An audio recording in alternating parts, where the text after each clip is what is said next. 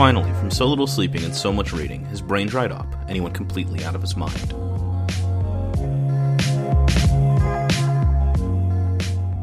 This is Dried Up Brain, and I'm Nate. And I'm Andrea. And this is a podcast where we read things, we talk about them. Andrea's my mom, and a librarian. I just got vaccinated earlier today, so I'm going to be exceptionally powerful in this recording. We read The Palm Wine Drinker by Amos Tutuola. I think that's how you say his name. Well, if it's anything like the character from Law & Order, that's exactly how you say it. Well, the character from Law & Order is named after him, I believe. I think that's It's Ice-T's character specifically, right? Yes. He is a Nigerian writer. He's belongs to the Yoruba people. I don't know a ton about, Nigerian ethnic groups, but he draws a lot on Yoruba folklore for this book. And The Palm Wine Drinker is actually... I think I misspoke when I announced it. It is the first... I think I said it was the first book written in Africa to be translated in English. That's not true. This was written in English, in a specific dialect. But it is the first book to be written in Africa and published in English outside of Africa. So it was published in 1952. Yeah. And then I guess Tutuola is, like you said, he's Nigerian, and he's affiliated with the Yoruba. I don't know if it's a tribe or region. I've just always heard it called an ethnic group. I don't really know what that means specifically. But this group has a tradition of oral folk tales. That's how they communicate and they share their history and they tell stories. And you can really see the influence that has on this book. So Tutuola was born in 1920 and he died in 1997, and he lived his entire life in Nigeria. He was a child servant, which is how he was able to go to school. He learned how to read and write and speak English when he was in school, and he had sort of a really interesting career path. During World War II, he was a blacksmith for the Army. I think he was a blacksmith for the Royal Air Force. The Royal Air Force. And he held a lot of administrative positions. And finally, towards the end of his career, he was a professor at one of the universities in Nigeria. Yeah, but I think this is his first book, I believe. And from my understanding, when he was writing this was after he was done being a blacksmith. And he was working odd jobs while he was working on this manuscript. Yeah, and like you said, he wrote in English, which makes it very interesting because he uses sort of this... Well, when you read the book, you'll realize this sort of... Well, I guess it's I've heard it described as pidgin, but I don't fully understand what that term means, and I have a feeling that it is problematic, despite that I'm mostly hearing it in academic context. But yeah, there's I don't know. The book has a very conversational dialect. It's written, I think, to read with the sort of rhythm and cadence of someone telling the story verbally. There's lots of use of repetition and almost there's probably a better term for this, but almost nicknames, descriptive nicknames for figures. He'll sort of land on a specific combination of words that he uses to describe a particular person or creature, and will use that collection of words over and over again in the same way that you might if you were talking about someone with another person. It kind of reminded me, and I don't know, it reminded me, like you said, of oral storytelling, but it sort of reminded me also of that sort of traditional folk music with the callbacks. Yeah. Where, a person would tell a story and then the audience would be required to answer back to sort of become involved in the story. And I think it's the same way. But it's there's the thing that I'm talking about is there's a specific thing in the book that he constantly refers to as the terrible or curious creature. And it has that happens a lot. Which that feels like a very unliterary, but not. I don't mean literary as a value term, but as a stylistic thing, and more sort of oral and conversational. Yeah, and I think that's sort of, it kind of like, I mean, if you think about like tradition of like storytelling, like Gilgamesh and Beowulf, and even the Canterbury Tales, how they started as oral stories and at some point they were written down. It almost has a feel like that. It has a very sort of traditional folklore feel to it. I wanted to bring up, because I thought it was really interesting, was that one of his early supporters was Dylan Thomas. Yeah, I think that Dylan Thomas had like a big hand in getting this published in America, I think. But that's, I can kind of see, knowing his writing and his poetry and stuff, why this might appeal to him. I read this, and I hadn't read it before, and I had not read anything by this author, so I found it to be very fascinating.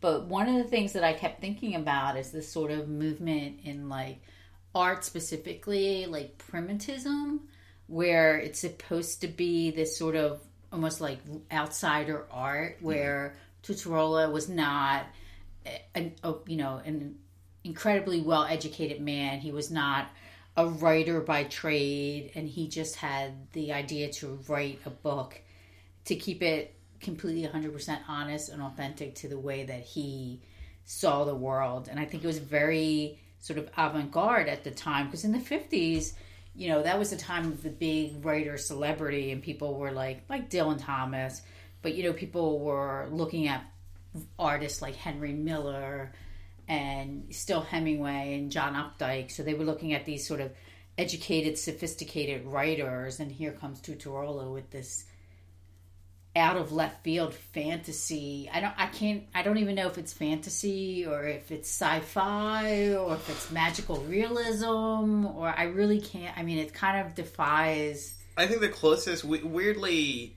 we talked about something fairly recently that feels very similar to this. Like, if I was going to compare it to I guess like a European work, it reminds me a lot of A Pilgrim's Progress. I've seen a lot of comparisons between this and A Pilgrim's Progress in other places. I don't know. I always feel iffy about talking about stuff like primitivism or calling stuff like this, like, even in a like neutral or complimentary way, like unsophisticated or simplistic. It's just like, I don't know. It feels weird. I know that this, like, there was a lot of criticism from other African writers about this book and some of his other works for being written in a style that they called unsophisticated or simplistic, and for giving, like, there was this perception that a lot of them had that something like this being so prominent would give a kind of, just kind of give the wrong impression of African literature as being something that is, sort of unsophisticated or primitive. But I think that this is, like, largely allegorical. I think there's a lot of, like, symbolism and metaphor at work here that, like, I tend to believe that the writing style is a deliberate stylistic choice designed to, like, reinforce the themes of this story. And it is told, like, it's told in first person, right? Yeah. From the perspective of the titular palm wine drinker, who is, like, this sort of weird dirtbag character who's, like, the story opens and he's like, I couldn't do anything.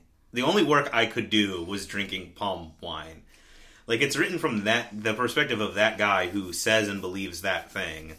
So it makes sense that that it's written in the style that it is. Do you think it might be considered a picaresque novel? I guess kind of. Yeah. I mean, in that it is about, like, a roguish character. It's very episodic. Pretty much every episode is about him getting one over on somebody. It's more... It's got a lot of elements of, like, a fairy tale, too. Like, it's very supernatural in nature. There's lots of monsters and spirits. He has the palm wine drinker, or the father of gods, which is what he says his name is at one point, he has juju, he has magic power that he uses at irregular intervals throughout the story. That's what...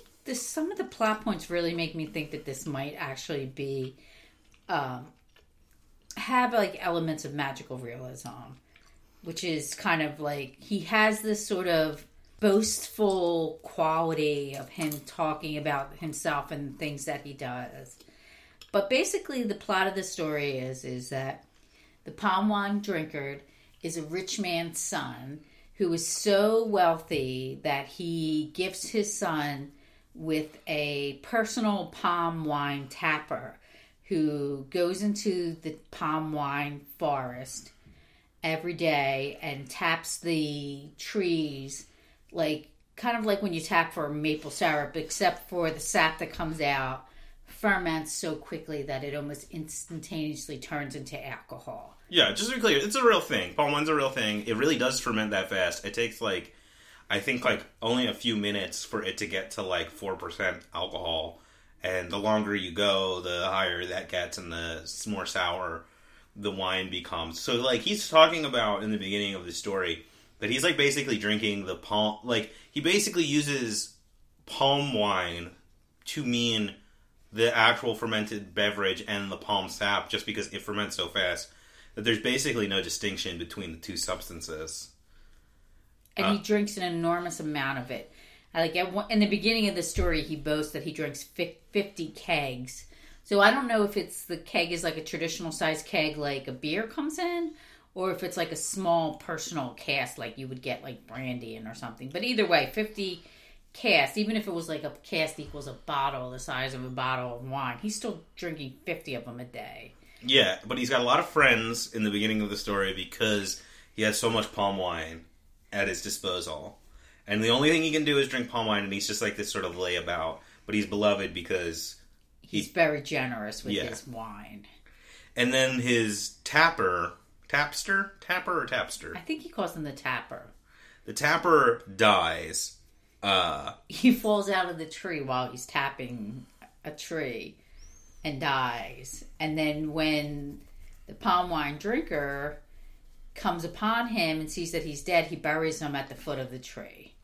Yeah, and then he loses all of his friends because he doesn't have he can't get the palm wine. And he can't tap it as fast as the tapper did, so he doesn't have as much to give to people.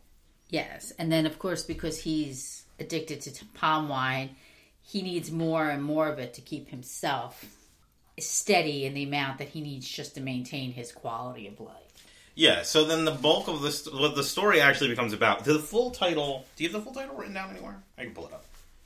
Because it has the book is always called The Palm Wine Drinker, but it has a subtitle. Something like The Journey into... It is The Palm Wine Drinker and His Dead Palm Wine Tapster. There's an S and a T. In the Dead's Town. So he decides that he hears someone saying that the dead are still about somewhere in the world. That he essentially learns of the concept of an afterlife. That you go somewhere when you die. And so he sets out on a journey to find his palm wine tapster. Presumably to bring him back so he can tap more palm wine for him. Which is kind of fucked up if you think about it. Because this guy doesn't even get to escape his labor in death as far as the palm wine drinker is concerned. But I think this is the thing where this is where the metaphors really start to come out. You can get out your bingo card. But I'm not about to talk about Marxism or colonialism. I think the other, often used but slightly less often used square on the bingo sheet is that I think this is a story about coming to terms with the concept of death. Because it's essentially a story about a guy trying to figure out what happens when you die. He spends the entire story looking for where his palm wine tapster went when he died, and it basically takes him his entire life to find him. He lives basically a whole life throughout the course of the story while looking for the palm wine tapster. And I think the most telling part is, at one point, he keeps asking people and doing stuff for people under the promise that they'll tell him where the palm wine tapster went. And at one point, he is told that he's on a long journey to an uncertain place, which yeah, he's dead. That makes sense as a description of what's going on with someone who's dead. Well, I think one of the reasons why I don't think this is an allegorical story is he never learns his lesson. He's just as willful and boastful and careless as he is the day one, as he is 20 or 30 years later when he actually returns back to his hometown. That's true, but what he does learn is he does, spoiler alert, jumping way ahead in the story, he does find the palm wine tapster, and he learns that the deads and the lives, as they're called, can't live together, and that the ways of the dead are inscrutable to the living, and he can't bring the palm wine tapster back. I mean, he learns basically that you can't know what it's like to be dead until you die, and you can't come back from the dead. Well, I think, this is basically the plot of the story is he goes on a multi-year journey where he meets many different magical creatures, and he has all these sort of side quests that he does. Even at one point, he gets a wife, and he travels all over Africa in the bush in different areas looking for answers about how to bring the tapster back. And at the end, when he finally meets the tapster, he realizes that the quest, he can't bring him back. Yeah, that's what I'm saying. He learns that, death is permanent and that there's no way to... It's like this thing where it's like you're alive and you're anxious and you're constantly thinking about what happens when you die. And, this story is about going on this spiritual journey where you realize that, you have to stop worrying about it because there's no way to know. You can't know, it's impossible to know the ways of the dead in the dead's town. And you can't enter the dead's town while you're alive. So anybody who confronts death, there's a part where he sells his death to someone, and then for a good chunk of the story, he's immortal, but because he didn't sell his fear, he's still afraid of death. Yeah. And there's a lot of interesting things here. There's a lot of like you said, there's a strong theme that is sort of coming to grips with, your mortality, but then there's also a lot of questioning of what happens in the afterlife. And then there's this sort of kind of he doesn't understand other people, which is kind of a problem for him, because a lot of the problems he gets into is he misunderstands people's motives. Yeah, he is a very self-centered character, the palm wine drinker. But he's very resourceful. And when he does help people, he is completely committed to helping people. Yeah, no matter how weird or hard the task is, he keeps helping them. But he's also always got something he's going to be promised in return. But there's a lot of the characters in some way are stand-ins for either God and the devil, or the distinction between good and evil. And I think that's a common theme that runs through this story. He's always meeting either evil people that he has to thwart or good people who help him. Yeah. So let's talk a little bit about his wife. Yeah, the way he meets his wife, that's my favorite episode in the story. Is he comes to this town and he's tasked with bringing back this young woman, the daughter of the head of the town. She refused to marry a dude and got charmed by this handsome man that she met in the market, who is referred to as the complete gentleman. Of course, he is. And then when she agrees to go with him back to his home, as they're walking back through the market, he keeps stopping at stalls and returning his body parts to the people that he rented them from.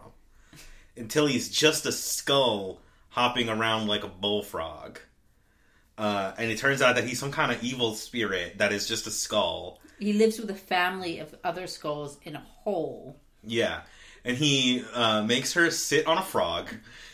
And his family will yell at her if she tries to escape. And he goes back into the village, and the palm wine drinker has to follow him back and hunt him down. There's a really funny part in this where he's sees the complete gentleman, and he says that he cursed God because he wasn't born as beautiful as this man. And then he remembered that he's just a skull. And he thanked God for not making him beautiful. So he decides that he's going to rescue this girl. Yeah. So then he goes and he rescues her. But there's some kind of she has a shell. Just a cowrie shell around her neck that just screams constantly if she's removed from the Skull family's house. That sounds so annoying. Yeah. It's like a supernatural alarm system that just keeps going. And then, so he has to figure out a way to stop this shell from screaming. So he has to make a deal with the Skull family. Yeah. But I think, like, this thing with the daughter is, like, with his wife and, you know, the daughter of the head of the village is, like, this... I don't think it's a great message, but I think what he's getting at there is, like, if you choose to be alone, eventually your only companion will be death, as personified by a screaming skull and his family. Like, and she has to sort of, like... in order to get over that and to develop this connection with another person through the palm wine drinker, they have to make this deal. Like, they have to deal with the concept of death. And with that, like, the anxieties that that drove her to be alone in the first place. Again, as personified by the skull and his family. So he frees her. He releases her from the Skull family. He releases her from the shell. And then at one point she can't speak, so he has to go back and get her voice back, and then when he does, he decides to marry her, and then she decides that she's going to go on the quest with him. So then they're compatible. They don't really know each other, but they're compatible. And I think the weirdest part of the story, one of the weirdest parts, is she... Are you talking about the baby? Yes. So her thumb swells up, right? Her thumb? Yes, her swells left thumb. up really big, and then births a baby. Except the baby is, like, deformed, and it knows how to talk immediately the second it's born, and it's, like, this evil spirit. But the thing is, like, again, I think that this is a metaphor, this is an allegory, this is a story about, like, living. Nothing that the evil spirit does is really that different than what a regular baby does. It's hungry, it's loud, and hungry all the time, and it takes over their life. Like, functionally, it is just a regular baby, but they're tormented by it. They burn down their house to get rid of the baby, but it lingers as the half-bodied baby. It becomes the spirit, their guilt, over the death of their child, who they feel guilty because when it was alive, they slightly resented it. And so then they travel a long time being hectored by the half-bodied baby who demands to be carried on the wife's head and makes all these unreasonable demands of them. And then they have, like, a funeral, essentially. They meet these dudes who may also be spirits or creatures who are called, like, drum, dance, and song, or drum, dance, and laughter. But, I mean, like, they dance with the baby and, like, lead it to the premises of mud. Like, they have a big party and ritual and bury the baby in the ground and, like, bury their guilt and regret and are freed from the evil spirit. I think this is when it starts to dawn on me that this story reminds me a lot of the Odyssey. Yeah, it's definitely that similar, like, mythic journey with, like, the constant trials. Except he has his wife with him. They do get separated for a while at one point when she gets turned into a tree. Yes. There's lots of weird things that happen. She gets put in the... They meet a farmer who gives them crops that grow instantaneously, but for some reason they get driven from the land and they end up back on the road. They always encounter these people, and the people either quest them with doing something or they're trapped there with them, and it takes them a while to free themselves. Yeah, and there's constantly being waylaid for, like, years and months, like, living in different places and doing stuff while they're ostensibly on this quest to find the palm wine tapster. Like, at one point he hires, like, an invisible servant who is, the invisible pawn? Yeah, who is also called Give and Take. Who I think is, like, an embodiment of, like, capitalism or something.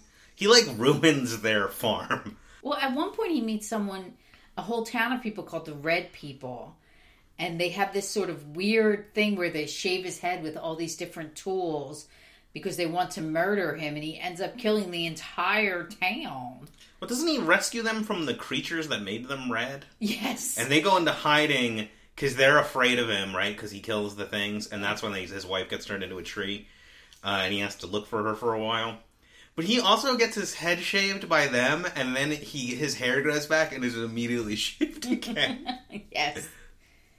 Yes, and meanwhile, every time he goes someplace and people ask who he is, he says he's the God of all-knowing, and they always want him to help, and then he's kind of like, oh, why are all these people asking me to help them? Yeah, he calls himself, like, the Father of God, and, like, the knower of all things, or something like that. Or to which all things are known, or something. And then he, like, shames himself with his own name a lot, where, like, he'll be doing something, and he doesn't want to do it anymore. And then he's like, remembers that he told these people that his name was the Father of all gods. And he's like, well, if that's my name, I guess I kind of have to do this thing. Right. But yeah, they spend a bunch of time in the bush. And he weirdly, he like almost advertises his next book in that part. Because I first became aware from his narrator probably when I was like in middle school or early high school. Specifically because there is a David Byrne and Brian Eno album called My Life in the Bush of Ghosts, which is named after his next book after this, which he references, like, directly. Like, he says, like, oh, yeah, like, there's the story of the Bush of Ghosts, and it's, like, he all but says, like, hey, check out my next book if you want to know more about this part of the story. But it's not a sequel to this. No, but it's, like, dealing with a lot of the same concepts and stuff.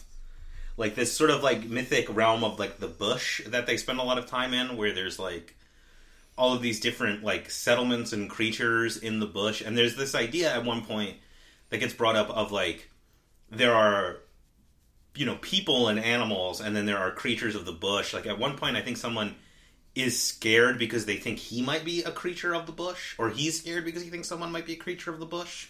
So the story ends after all of these sort of trials that he goes through. He ends up going to the land beyond, which is the spirit world, and he meets the tapster.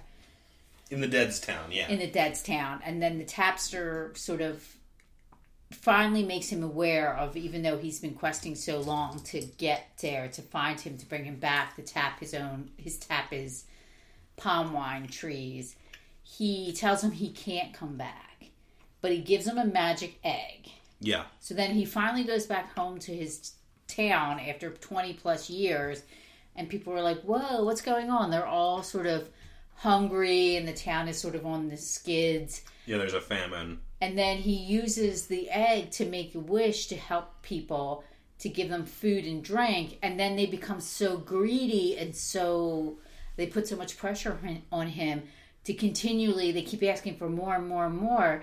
He finally breaks the egg in anger, and then the people are hungry, and he realizes what he did, so he tries to fix the egg. And then the egg gets mad, and like I guess at one point, and will only produce whips. Yes. Instead of food. So then he ends up whipping all the people in the town to try to teach him a lesson, and then things just keep going. But then finally he fixed the egg. He heals the egg partly, and it still produces food and drink, but not unlimited amounts.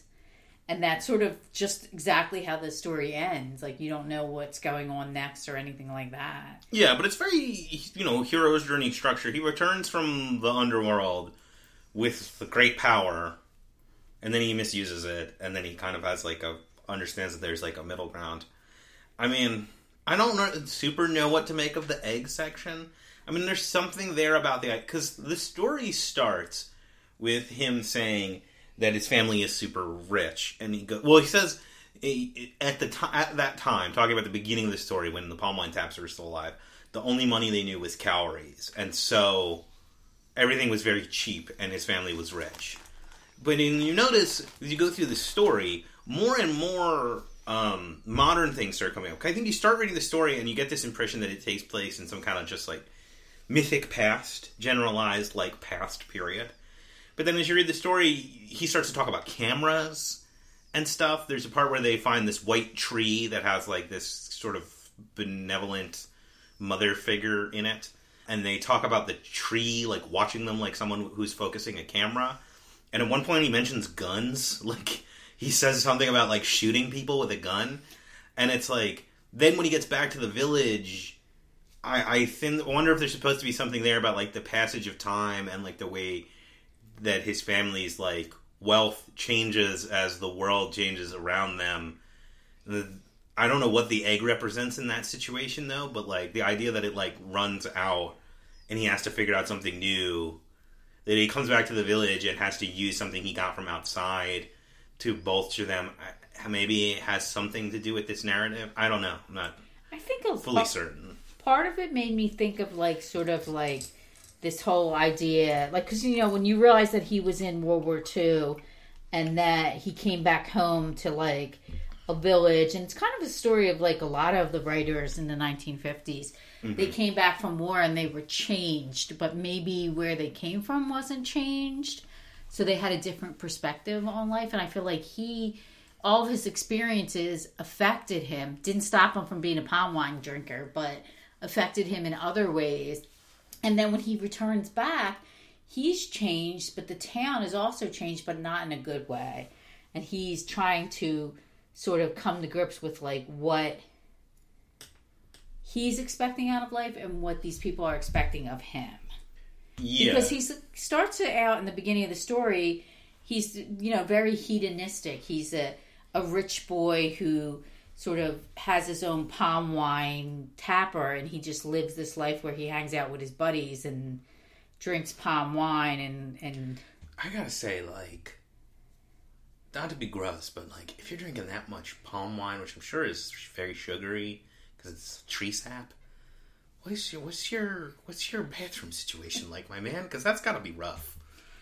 Well, yeah, but you know what? The story's, like, surprisingly not. There's no mention of, like, addiction or alcoholism or. I want to say that I like this element of it. So he starts off, and like you said, he's very hedonistic. He likes hanging out and slacking around and loafing about and drinking palm wine. He goes on a long ass journey where he does lots of shit and, you know, deals with creatures and evil spirits. He captures the personification of death in a net made of yam vines. Yes. And then makes a deal with them. Yeah. He does all this stuff while he doesn't have any palm wine because he doesn't have his tapster. And then he proves that he can go without the palm wine. He spends 20 years without it, accomplishing all sorts of stuff.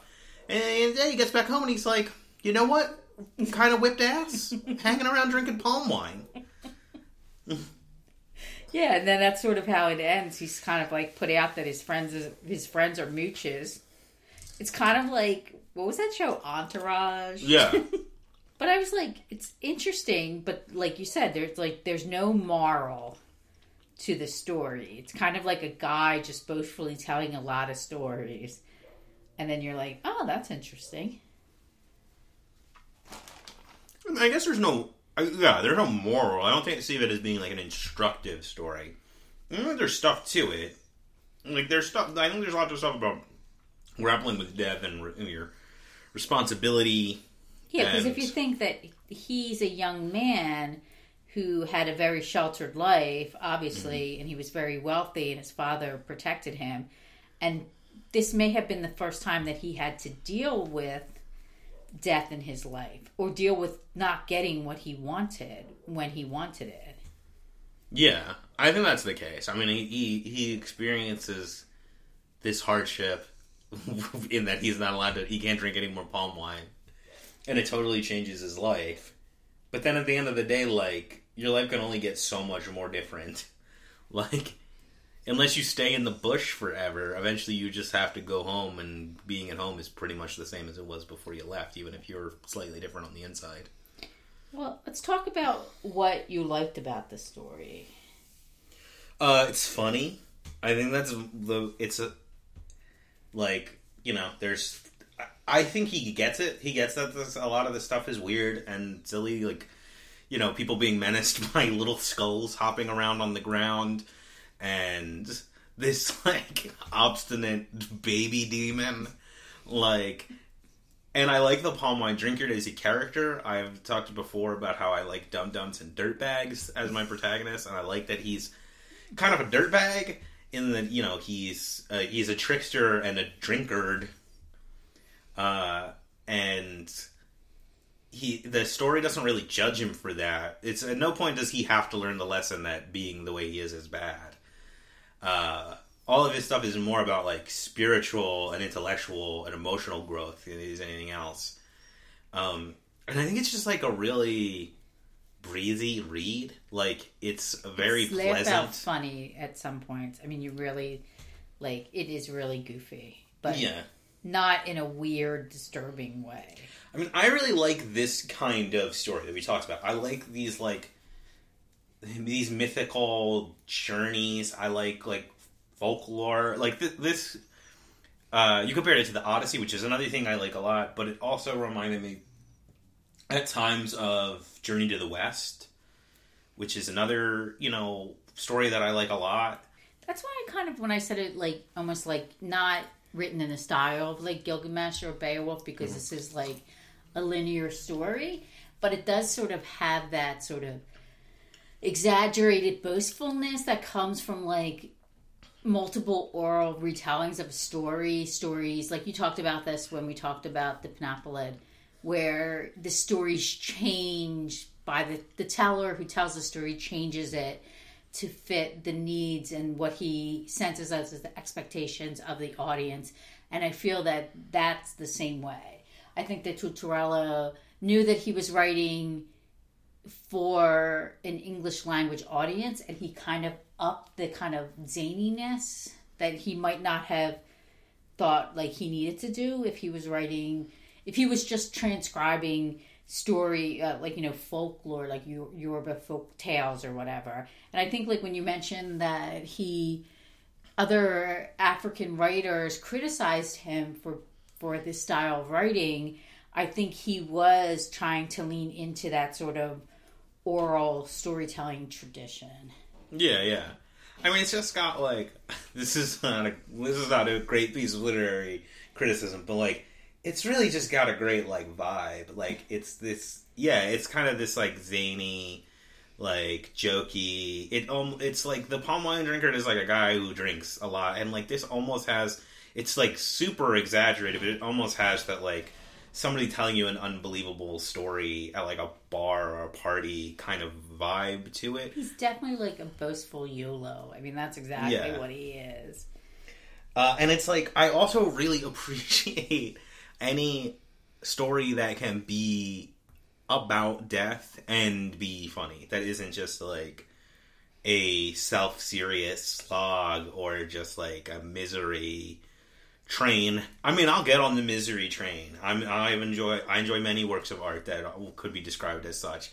But I like, you know, my response to times that I've encountered death in my life is usually to joke around because it makes me feel better, and it's nice to see that reflected in art. Like that's what this feels like. It's like, yeah, because I think one thing that you can clearly say for it is that there's a sense of sort of positivity and like kind of like hopefulness that's in this story.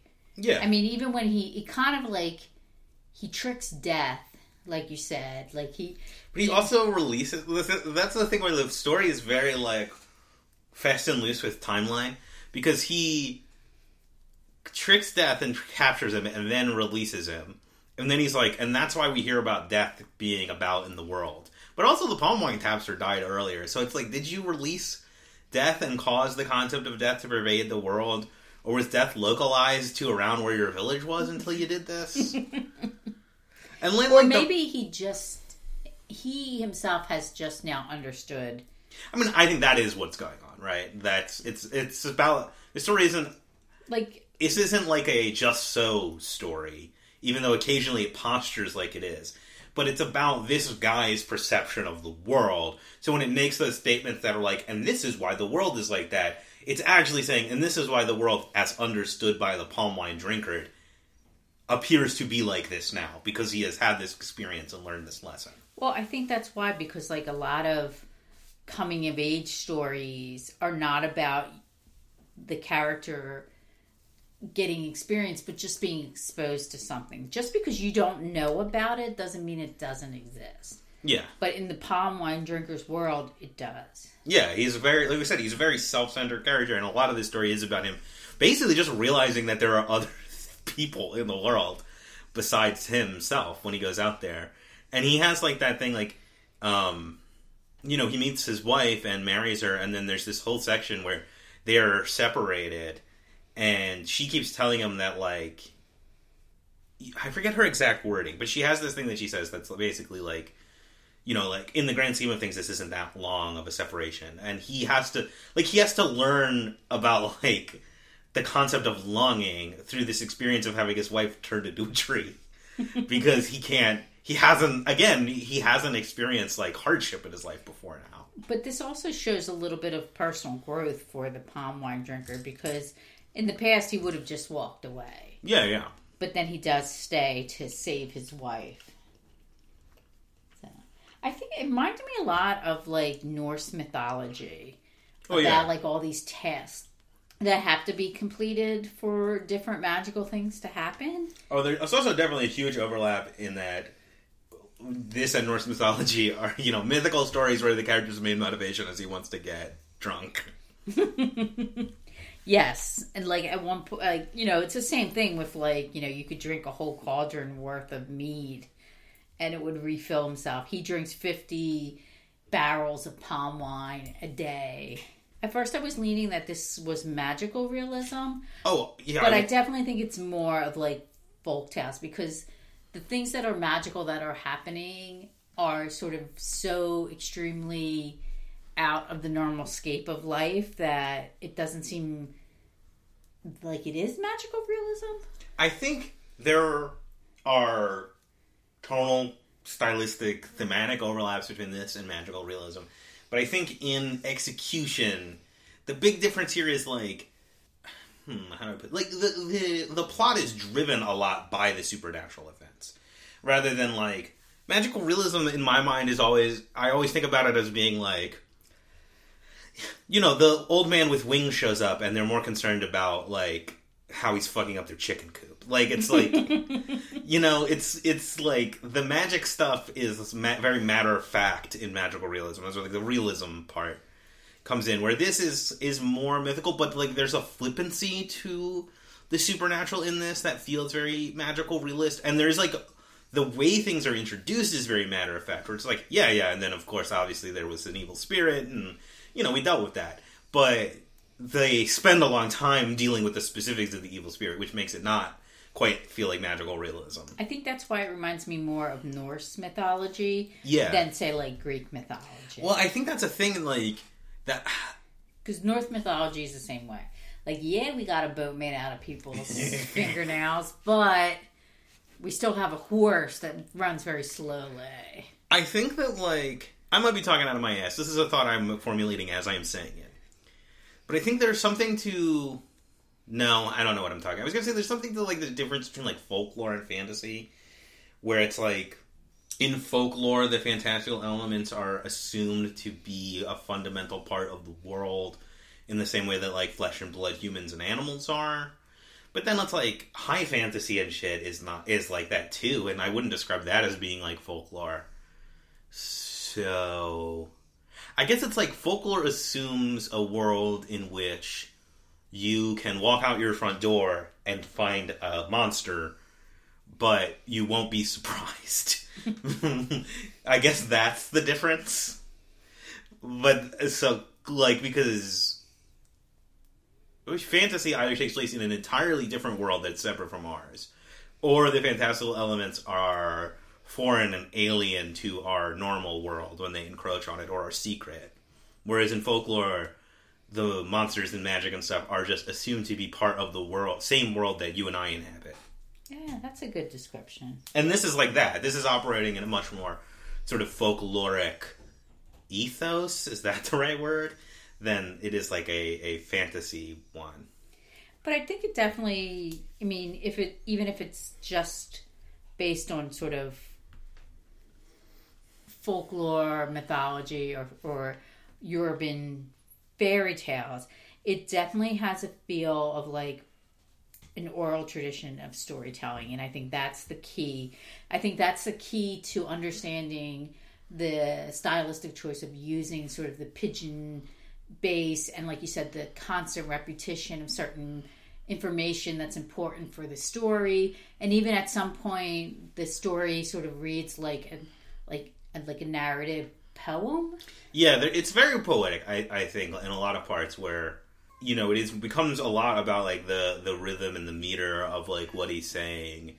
And, you know, there are parts where it's almost hard to even really visualize what's happening in the story. But it makes poetic sense when you read it, which I dig. I like stuff like that a lot.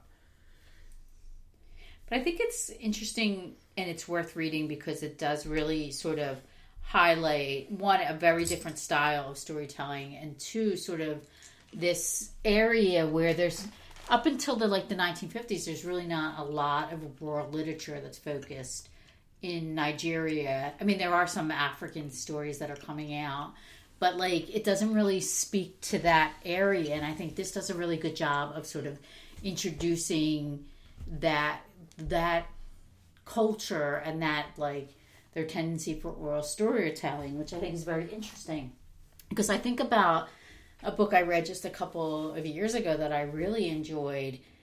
He's not African, he's Jamaican, but Marlon James, one of his books, the one that I really liked, Black Leopard, Red Wolf, which I kind of got dinged a little bit in sort of the promotion and criticism of it, because it was touted as the African Game of Thrones, which is kind of anything that's the blank of blank really just wants me to barf. But he takes this sort of sane storytelling technique, this narrative, and he combines mythology and folk tales to create this sort of very expansive fictional story that's really high fantasy. It's about magic and tribal magic and natural magic and this quest. The main character is on a quest, and I think it's he takes the parts of elements of this story and uses that sort of as a basis for modern storytelling. And Marlon James is a really great technical writer. I mean, The Brief History of 7 Killings? Yes, that he writes about Bob Marley is kind of the same way. It has a very extensive cast of characters. It takes over a long period of time. It goes from Bob Marley's life to the emergence of the crack epidemic in the United States, and he sort of brings all of those pieces. There's the part about the CIA and Cuba trying to make Jamaica into a communist country. And he takes all these sort of different pieces and makes one long, really complicated narrative. And he does the same thing in Black Leopard, Red Wolf, but it's specifically based on the culture, African culture, and the tribal nature. And I think he does sort of what Tutorella is doing in the 1950s. He takes it to a higher level. There's a quote from him from Tutuola about writing The Palm Wine Drinkard. He says that he wrote it. I wrote The Palm Wine Drinker for the people of the other countries to read Yoruba folklores. My purpose of writing is to make other people to understand more about Yoruba people, and in fact, they have already understood more than ever before. Which is cool. I like that. But it's also that shows that he kind of did write the book in the style in which he speaks, because that has the same cadence as the narration in The Palm Wine Drinkard. He also said, probably if I had more education, that might change my writing or improve it or change it to another thing people would not admire. Well, I cannot say. Perhaps with a higher education, I might not be as popular a writer. I might not write folk tales. I might not take it as anything important. I would take it as a superstition and not write in that line. I think you're right. But to go back to what I was saying earlier about primitivism, I wasn't really thinking that Tutorella was a primitive writer because he wasn't as educated as someone from I got what you were saying. You were comparing it to the art movement. Right, because all the time that I was reading it, I kept thinking about Rousseau's painting, specifically his jungle scenes that he would paint. And it was kind of the same thing. When you look at them, they look like landscapes, but then when you look closely, you see this sort of elements of magical or the surreal or the supernatural, and that's kind of how this story is. On the surface, it's the story of a quest of a man trying to get back. For some reason, his tapper is the most important person in his life, that he would even travel to the underworld to get him back. But I think it's the same way. He paints this sort of picture of this life in this land, and on the surface, you know, it looks just like a regular village life, and then as you go deeper, there's more strange and weird things going on. Yeah, I would say that made me think that almost in a way, this story has less in common with magical realist literature than it does with magical realist art. That has a very similar vibe. Yeah, because I was thinking about, like, in the 80s, there was a huge trend in the art world to be concerned with what they called outsider art. And outsider art was specifically artists that were untrained by traditional techniques and were unaware of the history of art. Mm-hmm. And I feel like, if anything, Tutorella is more like that. I guess. Like he knows about literature and he knows about world fiction, but he chooses to write in a way that's authentic to him. But I think we do have to acknowledge that definition of outsider, the way that outsider art like that is defined, is very Eurocentric, where it's like, yeah, I don't know. I mean, he has said that he doesn't. He's in that quote. He talks about, oh, if I had a higher education. So it's like, I don't know. It's probable that Tutuola didn't like study the classics, but he has a knowledge of a literary tradition that he is writing in. It's just outside of the Western Eurocentric literary canon, because he's writing in the like. I think we make this mistake a lot as a society, as a culture, to forget that somebody wrote those folktales. Yeah. They're works of literature written by an author. They get passed down and modified, and many authors get their hands on them. But he is writing in the same tradition as those, you know, anonymous early writers or proto-writers, because they probably were just making it up verbally. So he has a tradition that he's part of. Well, I think it's the same thing with outsider art. They're outsider art because, according to established art critics, they don't know about art. Yeah.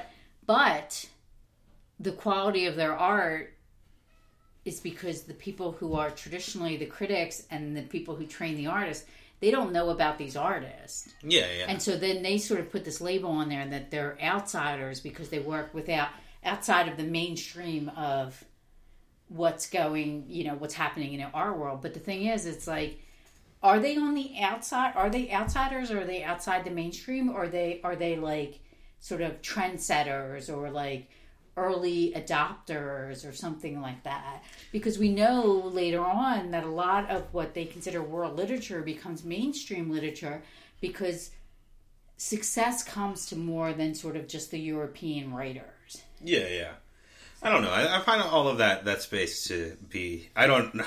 It's hard to comment on for me. I wanted to ask, though, like, I've also seen, like, you know, I talked about the criticism of his work, and then I've seen people, there's defenses of it. And one of the people that comes up a lot when in defense of Tutuola's writing, as a comparison, is James Joyce. Yes. Well, that's the same way.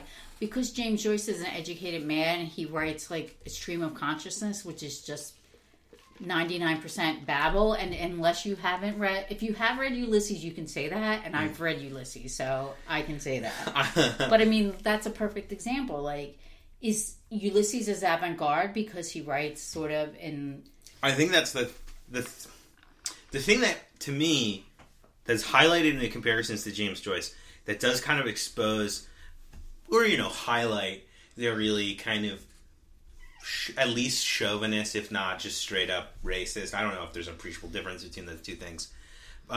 Standards of the Western literary canon is, I think, the reason that somebody like Tutuola would be looked down on and somebody like James Joyce would be praised, even though they're both writing in, you know, dialects and styles that are not, you know, technically grammatical, is that there's this conception that Joyce is doing it as a choice, rhyme not intentional, and that Tutuola can only write like that, and he's not making a stylistic choice, which is stupid and not true. Well, so, like, if Mark Twain... That's another one that comparison that I saw brought up. Yeah. But yeah, it's like, you're like, well, it's good because James Joyce decided to write like that, but surely this African guy can only write like this. And that attitude makes me really angry and is really dismissive of what I think is a genuinely great work of literature. Well, I think that, I mean, if this trend is to read books and say people need to read this because it's eye-opening, then this book is eye-opening and sure. People need to read it. And I like his other stuff too. Like, I picked this because it was like the first one. But I actually like My Life in the Bush of Ghosts more. That's even more sort of daring structurally. It's kind of a bunch of connected stories, but they're like a chronologically ordered. It's really cool. We'll probably cover that at some point, you know, later on in the life of the podcast, because it's within the appropriate length for us to cover. I think actually all of his stuff is, but that one in particular is really good. I mean, I liked the story. I thought it was weird. I thought it was ridiculous in some points, but it was really interesting to read. Yeah. And it's like, not everything that you read has to teach you a lesson about something. Like, some things you read just for the enjoyment of reading them. Sure.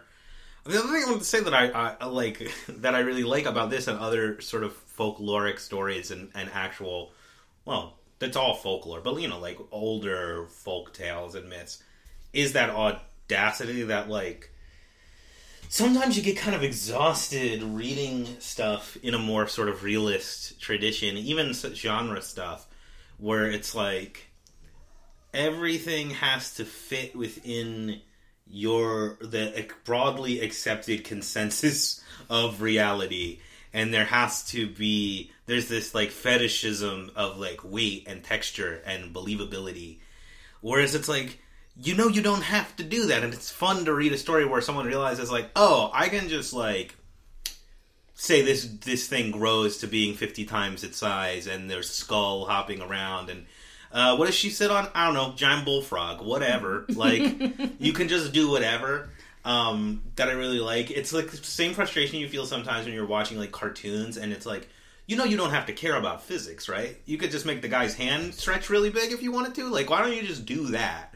And that's how I feel sometimes. And reading these stories is like a steam valve on that, where you're like, yes, people get that it's all kind of bullshit, and you could just do whatever. But I think there's been a huge trend, like especially now, for people with this sort of love of like novels that are based on fairy tales. I mean, how many like retellings of Rumpelstiltskin or Sleeping Beauty, or, you know, I'm reading a book right now where it's two sisters and one turns into a swan and the other one turns into a bear, and it's like based on sort of Ukrainian folk tales. Yeah, but I'm always iffy about that. This is the thing we've talked about where it's like oftentimes the way they modernize those stories is by sapping them of this kind of protean, chaotic energy that they have and sort of grafting them to our modern consensus reality.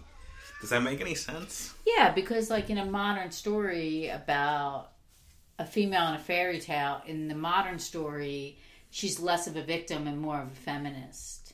No, that's good. I'm just saying where it's like everything has to have a clear cause and effect, and it's like...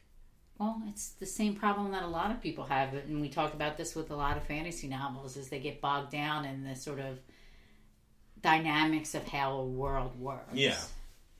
I mean, Tutuola doesn't care. No. Doesn't care how, like, a human being can sell their hand as a rental to another man to make the most handsome man that could exist by taking the best parts of every other person that he meets. Also, I just want to talk, like, I know I keep like going back, but like the idea I think is really smart there, where it's like he rents all these parts to make his body, and he is the complete gentleman. But it's this idea that like the complete person, and I think that's part of what he's getting at with the character arc of the Palm Wine Drinker, the complete person, the perfect ideal person. It doesn't exist. Like, you can only make it by impossibly cobbling together parts of other people. There's no complete gentleman in the world. Well, that's how he meets his wife. She falls for this complete gentleman. She falls for the artifice of this man, and then gets tricked. And then here comes this drunkard who's a boaster, and who is sort of like, he's like a Nazi. He's like he exaggerates the quality of his skills. Except he always is on the money, though. He exaggerates it and then surprises himself by actually being able to do it. Yes. Well, that's what it is, because one of the things that's most refreshing about this story is the palm wine drinker. He has this sense of confidence that's, like, inspiring. Yeah. Which I think is really nice. Like, he never doubts himself, no matter how... First of all, he never doubts how outrageous something is. Like, when he's getting his head shaved with, like, all these different things, he's just kind of like, well, I'll get out of here. I just have to figure out how. But meanwhile, I'll just keep on shaving my head with, like, a rock, stick, a seashell, a piece of someone's house, whatever they can bring to, like, torment him. Yeah. Do you have anything else to say? Well, I was just going to say that, I mean, totally unrelated to this, I had been waiting for a long time for one of my audiobooks to come on hold in the library, and it did this week. And it's called Children of Blood and Bone, which was published in 2018. And I talked a little bit about it. It's by Tomi Adeyemi, and she is a Nigerian-American writer.